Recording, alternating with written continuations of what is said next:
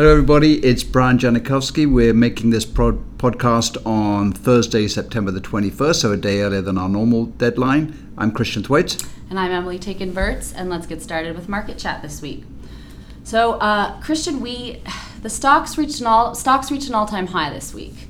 And, you know, it has been a pretty rosy story in terms of the stock market this year. But I want, this week we're talking about all-time highs. Last week we talked about low inflation and wages, and I know that those things aren't necessarily directly correlated, but I'm wondering if you could talk about this difference that we're seeing in light of the all-time high in the stock market continually rising while still seeing low growth and wages not ticking up at all. We've discussed this kind of imbalance before. What do you make of it? Well, I think at one level it's quite easy to explain in that wages have been very tightly controlled. The increase has been very low and slow. And we've had graphs which people can look at on the prior blogs where we've just shown that wages have been growing at a very, very low rate. Remember last week we talked about household income. It's only back to the 1999 level, so it was sort of stagnant, essentially dipped down for 18 years. So it's pretty clear that in the economy, the share taken by wages has declined and the share taken by corporate profits has increased. So at the most basic level, wages are as I said, sort of growing slowly, if at all, in a lot of industries, and the companies are essentially taking what they would normally have paid in higher wages. So that explains why the corporate sector has done pretty well and continues to do pretty well, and that's why I think we've seen another all-time high last week. I think some of that is just the indications that the earnings season might be a little bit better than expected. I think it's mostly driven by the weaker dollar that we've had, and also a clearer indication from the Fed about the likelihood of a December rate increase, and they're not bringing it forward from what people thought it might have been. So all those things have continue to keep stocks pretty well bid. And this displacement of wages by capital, why is that important? And what does that mean long term for our economy and the future of workers and markets? Well, I mean, it's a big problem. It's vexing politicians. Clearly, they're talking about it. Academics and sort of what I would call business economists, as well as the Fed. It's a global phenomenon. It's happening in Europe and also Japan, but not quite the same extent. And I think the reason why wages remain low, it's a host of reasons. Some of it is demographics. Some of it is the move to more part-time and temporary jobs, which don't pay very well. Some of it is decline in manufacturing, increase in services. In the US, I think some of it is due to rising healthcare costs, which don't really show up in compensation. So employers will put money into that rather than in people's pockets. And a labor market which I still think is recovering from the shocks of 2008, 2009, despite the headline unemployment number being about 4.5%. So I think it's a problem in that the imbalance at some point has to give.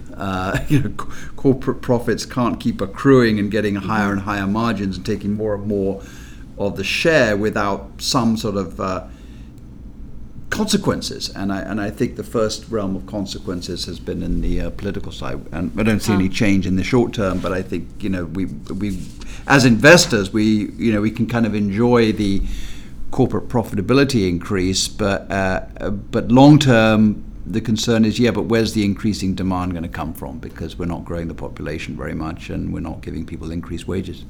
And so, do you see that imbalance correcting through a stock market crash or through wages rising? No, I'd not necessarily a stock market crash. Maybe neither. Maybe it.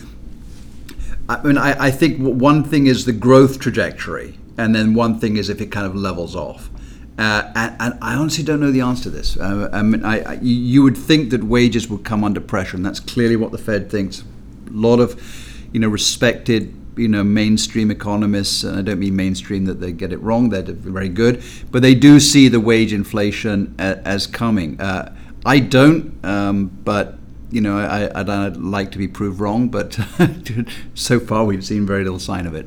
Let's turn to the Fed. Last week, you highlighted something that we talked about last week, which was there are two camps emerging now at the Fed that are kind of explaining the low inflation that we're seeing. One, which I think Janet Yellen seems to be a part of, is looking at inflation as just subject to transitory forces. As we said, low gasoline prices, low wireless, although they don't make up that much of the index. But another camp is arguing that perhaps we're just going to see persistently low inflation. What are some of the outcomes of persistent low inflation? Certainly it makes the Fed's job a little bit harder in terms of the ability to lower rates if we see another recession. But what are some of those outcomes?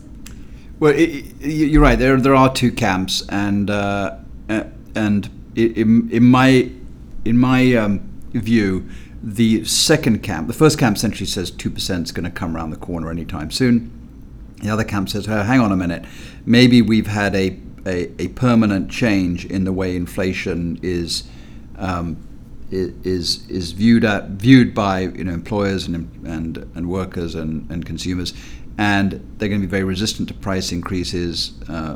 Firms and suppliers won't be able to pass them on, and we're going to be stuck at a very low inflation rate. And that's the one that worries me more, because an economy teetering into deflation is a real problem.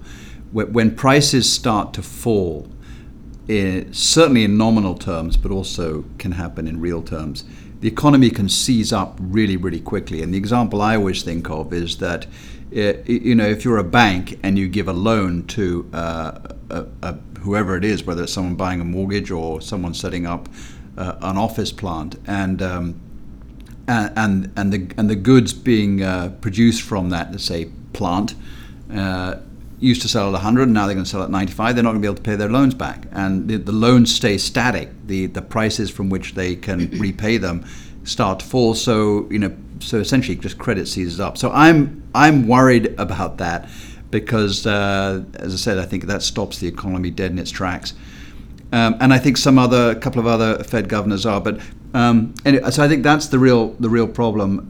I think the Fed might look through inflation for a while and be more focused on unemployment. And it was pretty clear from the comments that Janet Yellen made yesterday that we're going to have a December hike. And the other thing, Emily, is that we've talked about this last couple of weeks when Stanley Fischer announced his resignation.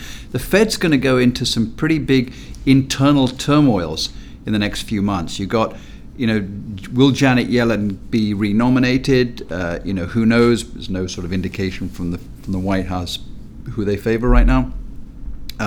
You've got, I think, 3 or 4 open slots we talked about at the Federal Reserve System. So they've got their own internal dynamics. And then, of course, every December the voting the voting members of the FOMC changes as the regional Feds, the New York Fed, recycle. So we got a different Fed next year. I want to turn to Bitcoin. You wrote about Bitcoin this week, and you'd said that you don't profess to be an expert in this area, but I don't think a lot of people are. So I'm wondering if you could just share what is kind of some of the arguments that you're seeing for Bitcoin, and why don't you buy them? Yeah, everyone's got a view on them. And Jamie Dimon, chairman CEO of J.P. Morgan, made some pretty loud and explosive comments, which I think are dead on the money. Actually, he talked about them being not something you should be trading on, and he would fire a J.P. Morgan trader if he caught them doing it. But he did talk about the technological side of it as being somewhat beneficial. I think that's where you start. The fact that it is a peer-to-peer currency management transaction system, so it's meant to be very safe. the number of Bitcoin units is fixed, so that's why we sort of compare it. That's why gold bugs like it, because they feel that it can't be inflated away like fiat money, fiat currency, regular money. And it's anonymous and it's transaction free. But whenever you get something which is anonymous and peer-to-peer and not fully understood, that's when the kind of rogues come in. And I think right now, with a number of new coin offerings, ICOs, initial coin offerings instead of initial public offerings, really smacks of people sort of getting on the bandwagon. And so we overlaid a graph of Bitcoin, which is has risen astronomically over the last couple of years with the tech bubble in the late 90s, and the graphs match almost exactly from bottom to top. So just on that, and some of the language being used around it, just makes us concerned that there's a bubble there, and just be very cautious of stepping into it. And personally, I wouldn't go near it. But we sort of, it might be one of those frenzied phases where things settle down. It becomes a little bit more mainstream later on, but it's not at the moment.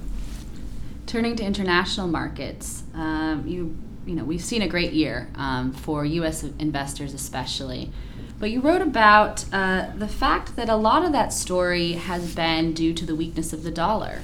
And I'm wondering if that is such a big factor, if we see that reversing, are the reforms and is the growth and is the story or the better story in Europe and other international markets like Asia and Japan, do those still sustain those markets? I think we have to differentiate here between the euro and Japan. Okay. So Japan's fairly easy to deal with in the sense that still a very export-dependent economy. Basically, the stronger the yen, the weaker the Japanese market, and vice versa. Right now, we've had a yen going weak up until after the election, but strengthening a little bit, but not at the levels it was a couple of years ago. The euro is more interesting because yes, there has been a strengthening of the euro over the course of this year. I think from a bottom of about 108 up to about 120. But a lot of the eurozone economies trade with each other, so they're obviously sovereign nations and they have their own export-import balances. But if Germany is trading with France, trading with Italy, it's all invoiced in euros anyway. So and their raw material imports are quite often priced in dollars, so that makes it okay. But there is a point where a really strong currency will blow the competitiveness out of the water, but it's not there yet. And I think for us as investors, the reforms trump the currency. So we've enjoyed the investment returns of the currency effect, but I still think there's more to come as the next year or so as Europe reforms itself. And we can see that with Macron. He's doing some interesting stuff, and that has yet really, I think, to come to full effect on the economy and the business sector. Thank you, Christian. Thanks to you for listening. Thanks, everybody. We'll be taking a short break. We'll be back in a couple of weeks, but here's the disclosure. Please note the discussion of our investment strategy, including our research investment process, represent our investment strategy. The data this commentary is subject to change without notice. We cannot assure that the type of investments discussed in this commentary will outperform any other investment strategy in the future, nor can we guarantee that such investments will present the best or an attractive risk-adjusted investment in the future. This is for general information purposes only. References to an individual security should not be construed as a recommendation to buy or sell that security. The securities mentioned in this commentary, several of the successful or unsuccessful investments by us and do not represent all the securities we have purchased, sold, or recommended. Although we deem reliable the source of the statistical and other information referred to in this commentary, we cannot guarantee the accuracy or completeness of any statements or numerical data. Past performance is no indication of future results.